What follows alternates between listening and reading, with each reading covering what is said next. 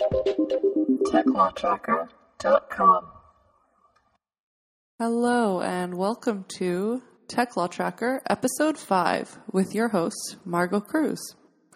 So before I get started, I just want to highly recommend that you listen to Congressional Dish, episode number 163, titled Net Neutrality. That's another great podcast run by the wonderful Jennifer Briney.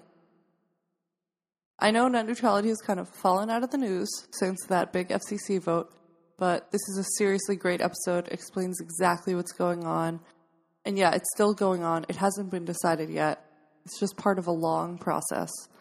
And how this whole concept of net neutrality is even up for debate. She also explains how it hasn't been formally classified into law, whether the internet is a public utility or it's a communication service, and how that leaves it open to interpretation by each administration's appointees to the FCC. And she explains so much more stuff. I can't even try to explain it as well as she does, but when you listen, you will be like, wow.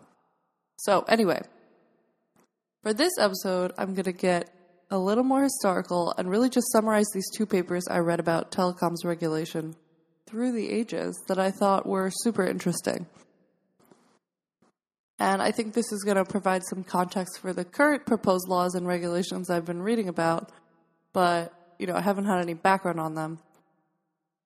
I'm just a student, just learning this stuff. Definitely not a lawyer. One day will be a lawyer, but not a lawyer at all now. So just learning and reading. So once again, always feel free to email me, techlawtracker@gmail.com. So the first article I'm going to tell you all about today was actually a transcript from a speech given in 1996 at a conference called the Conference on the Future of Telecommunications, a German-American dialogue. This speech was titled Towards a Common Law of Telecom, and the speaker was Eli M. Noam. I actually found this speech in this old website of Columbia University that had it, just posted somewhere. Super interesting stuff, though. The main subject of the speech was the 1996 Comprehensive Telecommunications Act. And this was actually a federal bill, but I make exception for this episode, obviously, because this is all about national trends in telecommunications regulations. So, very interesting stuff. Apparently, this was a huge omnibus bill, similar to the omnibus, probably even bigger than that omnibus that I read about last week, where I just only read you a small section of it, and it still took up 45 minutes. This speech was kind of a comment on that bill, and it was also about the larger topic of legislation on technology and how regulations work and the different forces at play with all that. So, yeah. So the thing that really stuck out to me was actually Noam's comment on regulations and who actually pushes for regulations.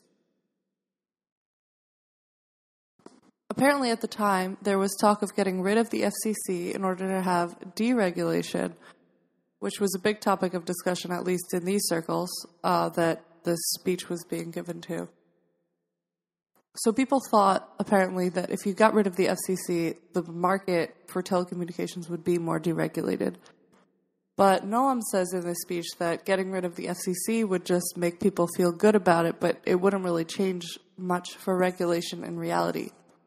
And he says, quote, much of regulation is due to the demands by business, and, unquote, and, quote, the economic interests that want to create advantage for themselves will simply do their policy shopping at another forum, such as the state commissions, Congress, state legislatures, court, Justice Department, Commerce Department, White House, ITU, just lists endless, or in Brussels, or WTO, lists endless agencies and organizations and state houses, etc. So he's saying, people will find a venue for their regulations push. And more specifically, businesses will find a venue for that. So that jumped out to me because this whole idea of regulation it put it in a new frame from my perspective, because I always thought of regulation in terms of companies running away from it or lobbying hard against it. But they actually do lobby for it, just not in the way that I might think. They actually want regulation, and they want to jump to have regulation in favor of them before somebody else gets to the agency or Congress first, or FCC, and gets the regulation in their favor for their company. So they want the regulation that will favor them the most, so they're not going to run away from all regulation. So I guess lobbying, maybe from this perspective, is not so much anti-regulation, but just pro-specific regulation. And then Noam goes on to elaborate about how he thinks, it's a little bit silly to think that getting rid of the FCC is going to reduce regulation. And so he further illustrates this point by using this example of an old agency called the Civil Aeronautics Board, CAB, which I had never really heard of before. But it was a government agency meant to regulate the airline industry. It got dissolved in 1985 after a big push for deregulation and getting rid of this CAB. And Noam says that people at the time thought that once the CAB was dissolved, the airline industry would be genuinely deregulated. But then he goes on to say that the airline industry today is, or at the time this was written in 1996, that was 10 years or 11 years after the CAB was dissolved, the airline industry was just as regulated as before, just through different methods. And, of course, now zooming out, we still have the FAA, the NTSB, and the TSA regulating different aspects of transportation. And actually, this was an aside which I didn't look that far into, but I'm honestly just going to read to you from this Wikipedia page on the U.S. government role in civil aviation. That's the title of the page. And this is just the timeline of different agencies that have governed the airline industry in one way or another. So, in 1934, the Civil Aeronautics Branch was renamed the Bureau of Air Commerce to reflect the growing importance of commercial flying, but was soon divided into two authorities: the Civil Aeronautics Administration, concerned with air traffic control, and the Civil Aeronautics Board, concerned with safety regulations and accident investigations. Under the Federal Aviation Act of 1958, the CAA's powers were transferred to a new independent body, the Federal Aviation Agency. In the same year, the National Aeronautics and Space Administration, which is actually NASA, was created after the Soviet Union's launch of the first satellite. The accident investigation powers of the CAB were transferred to the new National Transportation Safety Board, which is the NTSB, that was back in 1967, so way before the CAB was dissolved. And at the same time, the U.S. Department of Transportation was created, also in 1967. So, just an overview. Who knows? I probably got trolled by a couple of Wikipedia changers on the dates and all that. But in terms of getting a list of different agencies that have regulated transportation and the airline industry over time, I thought that was definitely very interesting. So after reading about all those transfers, it seemed like he had a strong point there. It seems like the agencies doing different aspects of regulation transferred and changed, and even before the CAB dissolution. Often, by the time something happens, it's already been done, like, on the low end. I remember learning in this public policy class I took, which actually talked a lot about agencies and the way they work.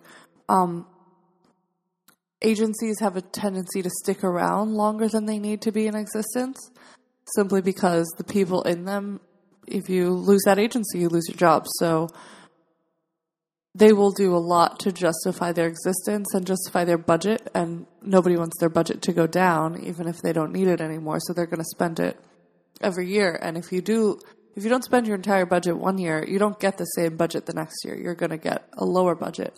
So there's a lot of tendency to spend the entire budget, even if it's not necessary. There's a lot of extra spending at the end of the year, blah, blah, blah. Anyway, agencies. They do stuff.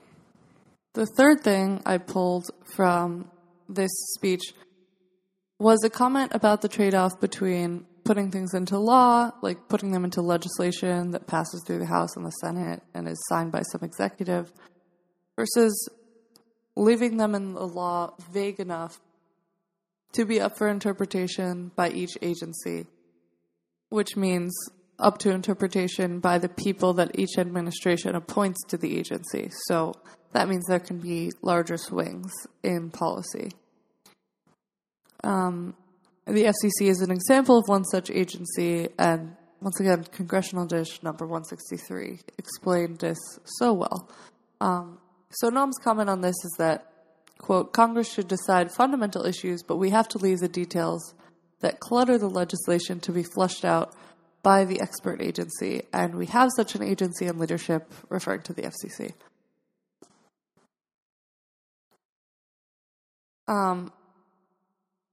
On the other hand, that means you have big swings in policy, and policy is set by these agencies, which is the situation we have right now. So if you know more about that, email me at techlawtracker@gmail.com.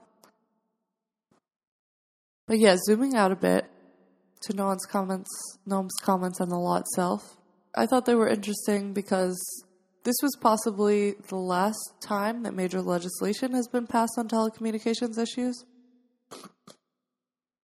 His first major comment is that this law is a step in the right direction, but the approach of having a huge piece of omnibus legislation is not going to be a good move in the future. And he also says there won't be any more of them. Quote, it's done its job for now, but it cannot be the way of doing the communications policy business of the nation in the future. What we need instead in the future is to rely on a common law of telecommunications, not a central codex of telecommunications, end quote. And by common law, I think this is being used figuratively, but common law is usually set by its frequency of being done. It's not set in legislation, it's set by the court ruling in a certain way every time. I think I remember that correctly from international law class. Anyway, I'm not exactly sure, but essentially this is like the agency setting the law and people's general opinion on a policy setting the law through the agencies.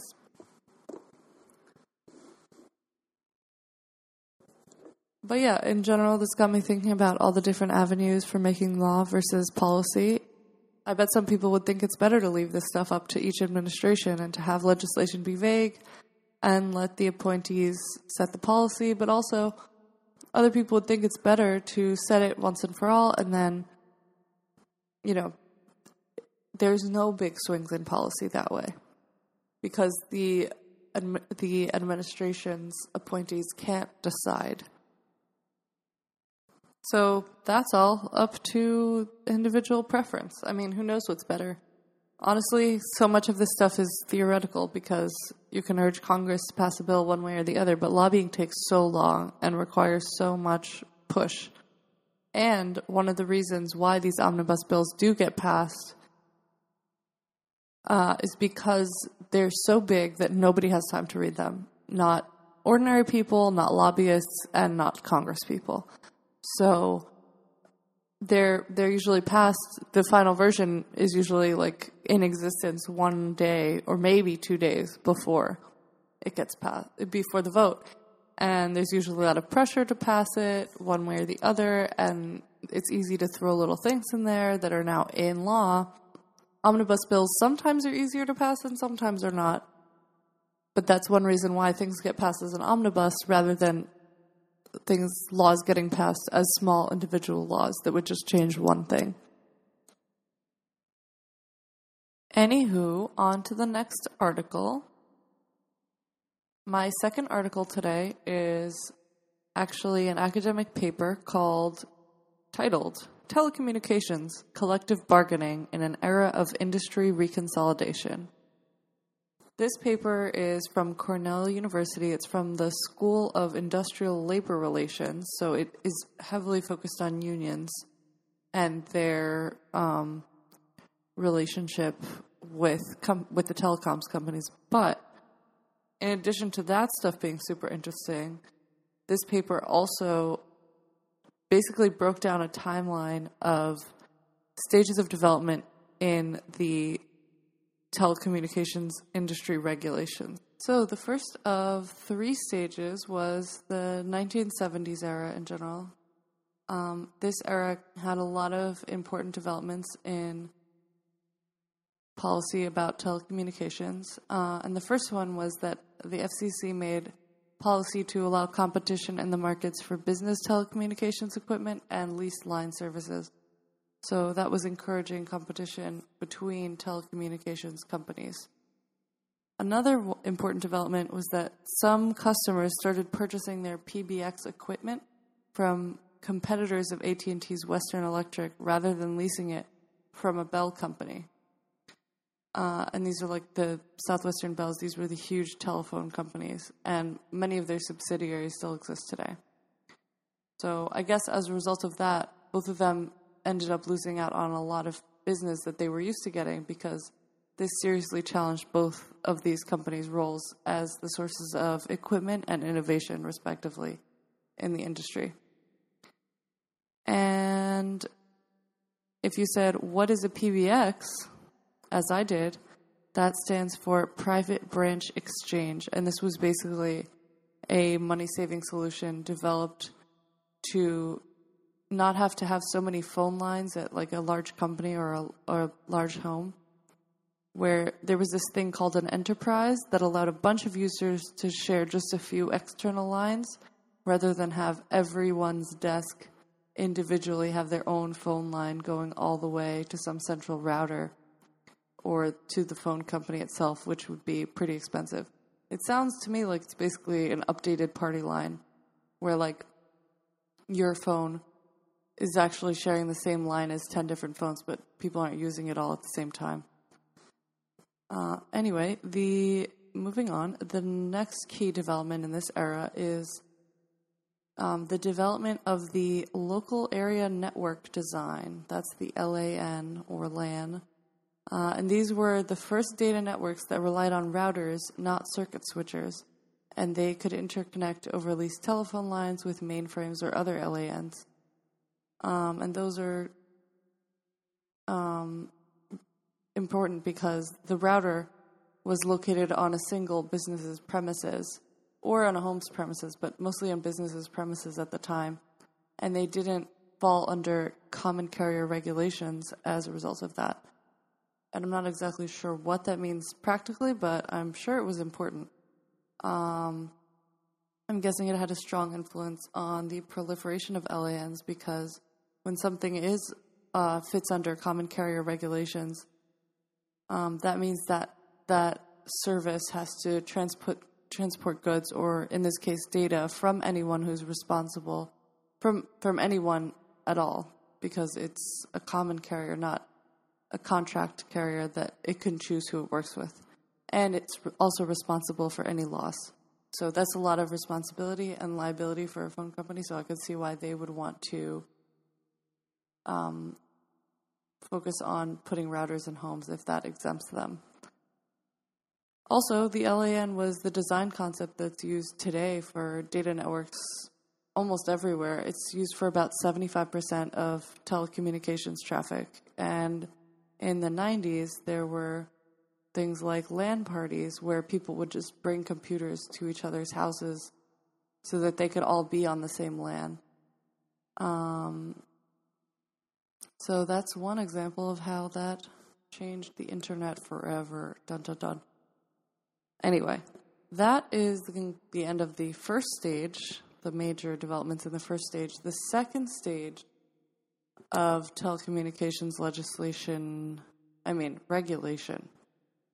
regulations, not legislations, just like policy stuff, is the 1980s and the early 90s. And the key thing about this era was competition in long-distance markets. So that was, and because of that, in order to do that, the deregulation of the long-distance market, I think.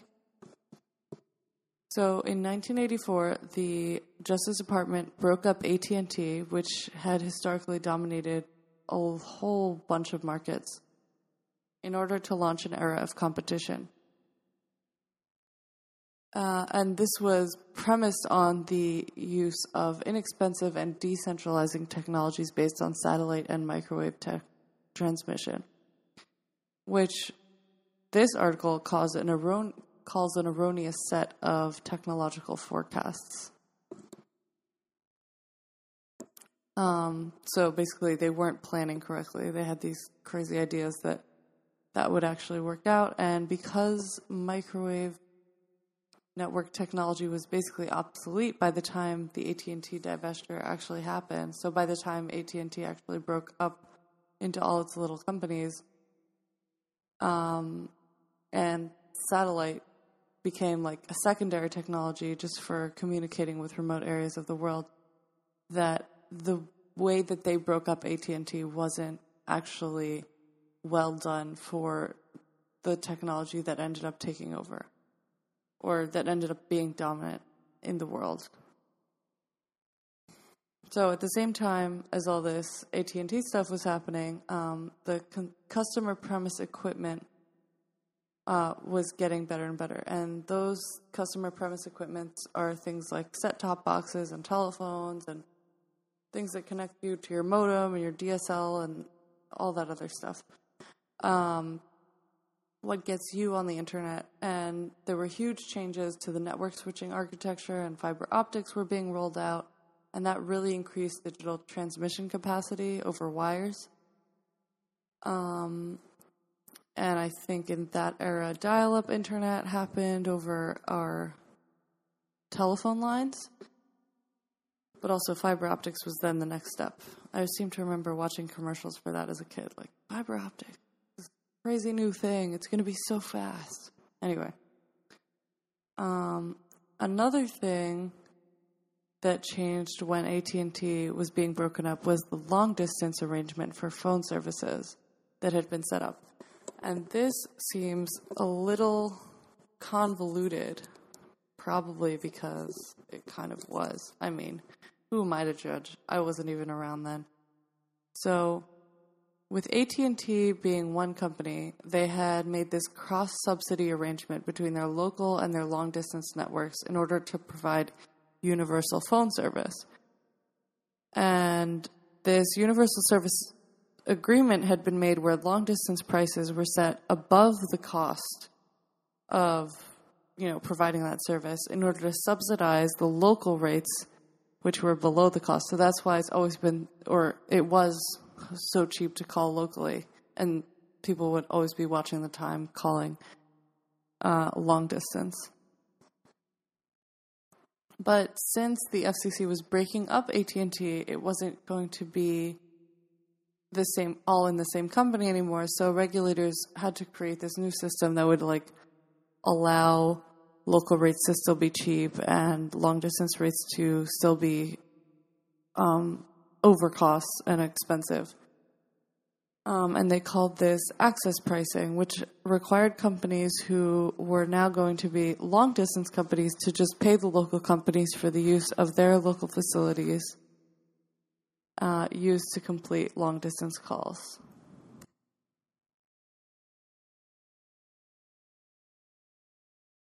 And so this meant that local companies that were purely local didn't have to raise their rates too high. And this system apparently allowed companies like MCI and Sprint to get into the long-distance market in the 80s. And they use AT&T's market and infrastructure while building their own network trunks. A trunk is a single transmission channel between 2 points. And the 2 points are the switching center and the node. So they basically built their own sections of network. Another important part of this era was that this new segmented market allowed a split into the wholesale and retail sectors right after it was open to competition. So companies like MCI, AT&T, and Sprint were the wholesalers. And then there were like 500 smaller resellers for retail. And some retail resellers didn't even own any network facilities. They just repackaged and resold wholesalers long-distance service. And these were companies like WorldCom, Level 3, and Q West. So, yeah, I thought it was interesting that the encouragement of competition just ended up creating competition between retail level selling and I guess between wholesalers, although the wholesalers owned the actual pieces of the equipment. Anybody with more thoughts on this, definitely email me. This is something I'm curious to hear more about. So, moving on, in the late 90s, wholesalers expanded their network really quickly because energy companies were putting fiber cable along their networks. So I assume that means that the poles that carried energy lines, they were happy to put more transmission cables on them and cables that you could use for internet, phone, etc. That's just me guessing, but I think that means that they were more forthcoming with those agreements than they are these days, which I mentioned in the last couple episodes. And by the year 2000, there was a huge overbuild of fiber optic network capacity. And then because of this, the prices for wholesale dropped dramatically. And a bunch of firms went bankrupt. I'm not so sure how prices go down or up when there's only a few companies, but I guess that's a question for another day, because I'm definitely curious to learn more about this. And even with competition, it's still a segmented market with different companies controlling different areas. But in the end, this was kind of beneficial to some because the cheaper prices for wholesale long distance allowed wireless companies to offer long distance service on the cell phone as part of fixed price minutes packages, as opposed to the way that would be on landlines, which was, one price for long distance, one price for local. So I don't know if you remember, like in the 2000s, I guess, in the early 2000s, in the late 90s, you started to see cell phone deals like, 30 minutes or 90 minutes and free nights and weekends and stuff like that, because they were using those overbuilt lines. And the other thing that happened is that Verizon, SBC, and Bell South did a lot of buying of network assets from bankrupt or financially distressed firms at huge amounts. So that really helped them get into the long-distance market. And finally, in the third stage, which is basically the early 90s on, and this paper was published in 2002, so from the early 90s until 2002. In this era, the big thing was deregulation of local access markets and the rise of wireless and internet services, and changes in federal and state legislation. So this paper also says that the the Federal Telecommunications Act of 1996, which that whole speech I just spoke about earlier was all about, was designed to encourage competition at the local level. And because the local exchange carriers were then allowed to enter the long-distance service in exchange for opening their local access monopolies to competitors such as AT&T and MCI and Sprint, that really theoretically was supposed to increase competition. Another thing about this 1996 Act is that it required that local access networks be unbundled into their separate elements, and these were actually a lot of different things. There's a whole list, and I'll read you some of them. Things like facilities, switches, routers, transmission equipment, signaling systems, lines, poles, the local loops to the customer premises, and billing information for customers. Yes, that's an asset. And this was all done so that there could be competition on these network elements. So different businesses could build or own different elements and didn't have to rely on leasing or reselling existing networks from the local former Bell monopolies, who owned the entire element bundles together. So in this paper goes on to say that even though they put all these things into law and they were supposed to encourage competition and discourage the creation of these huge mega carriers like the former Bell Company and AT&T before the breakup, actually the opposite happened. There was a huge wave of mega carriers that provided all the voice and data services that were supposed to be competed over, and I'm going to just list a bunch of mergers and acquisitions that happened. One example is Verizon, which is actually several former regional bells. So the next paragraph of this paper discusses exactly how the companies that just got broken up into very small pieces slowly reacquired each other piece by piece and came together into huge mega carriers once again. So this one is funny. New York Telephone merged with New England Telephone to form NYNEX. And then NYNEX was bought by the former Bell Atlantic. And then the former Bell Atlantic, merged with a company called GTE. And GTE was actually the result of mergers, and a lot of mergers and acquisitions previously. So together, Bell Atlantic and GTE formed Verizon in 2000. And so basically it goes from New York Telephone plus New England Telephone equals Bell Atlantic plus GTE equals Verizon.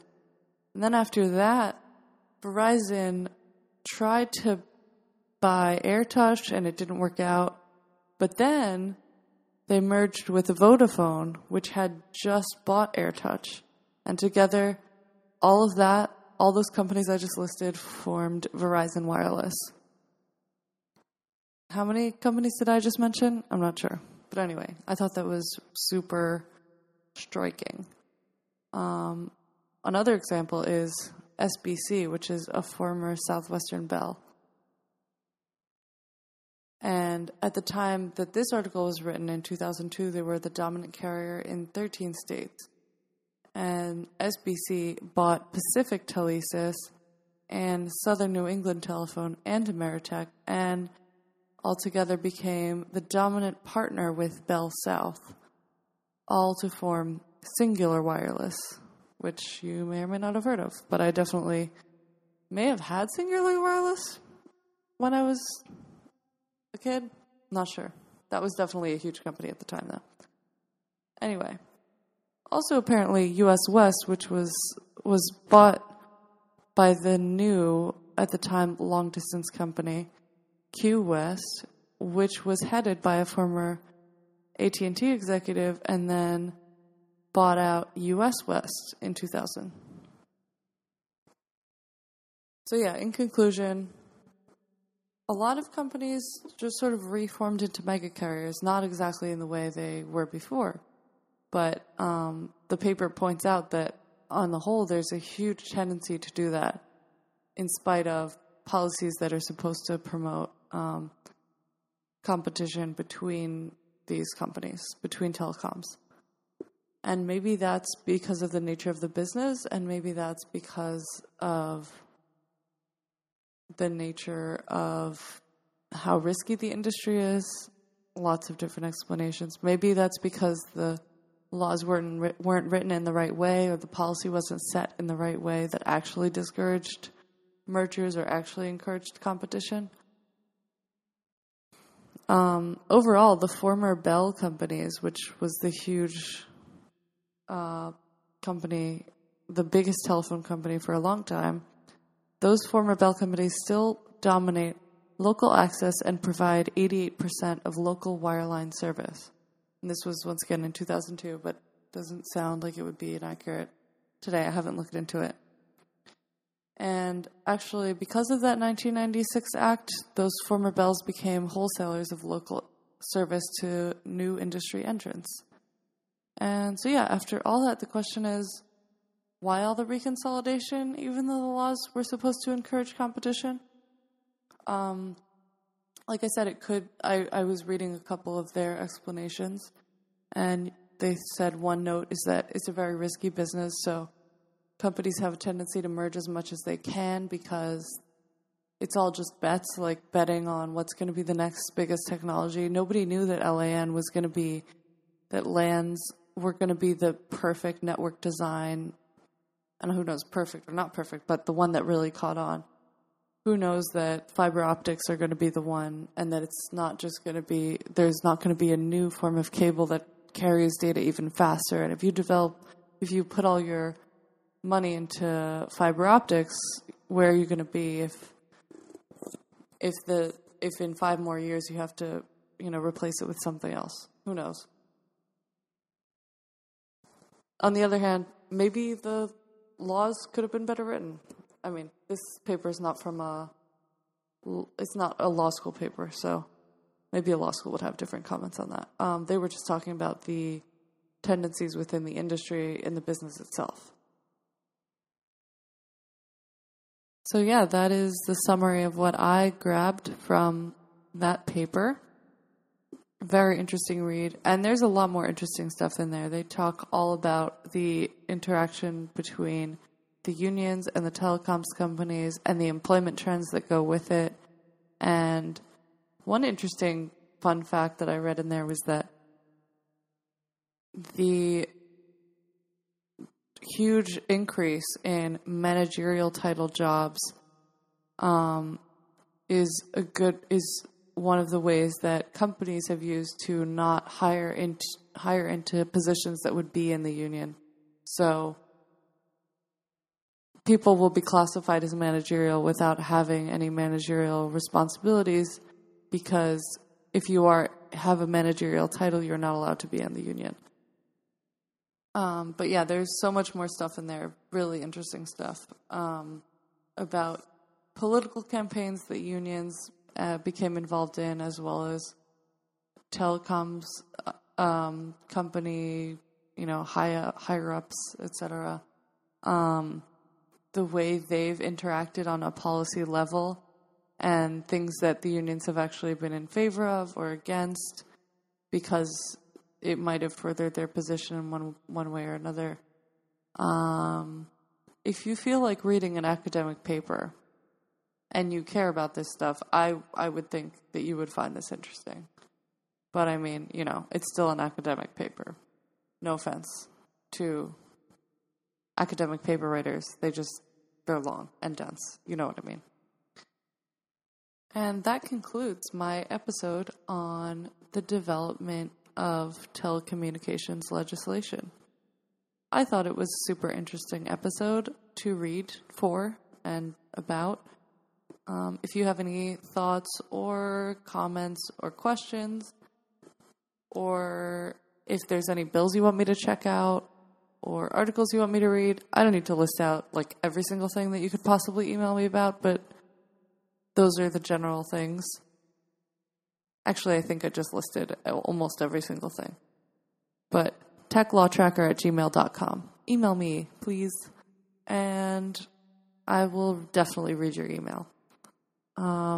Also, email me if I made an error, because chances are you know more about this stuff than I do. I am just learning about it. Actually, not coincidentally, but I'm starting law school in the fall. So excited.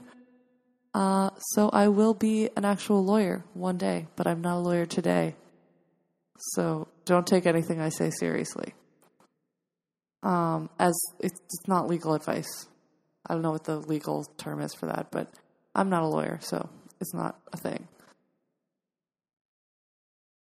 I hope that you all enjoyed this episode, and I hope you all have a wonderful day or evening or whenever you're listening. I hope that's good. And with that, I will bid you goodbye. This has been Tech Law Tracker with your host, Margot Cruz.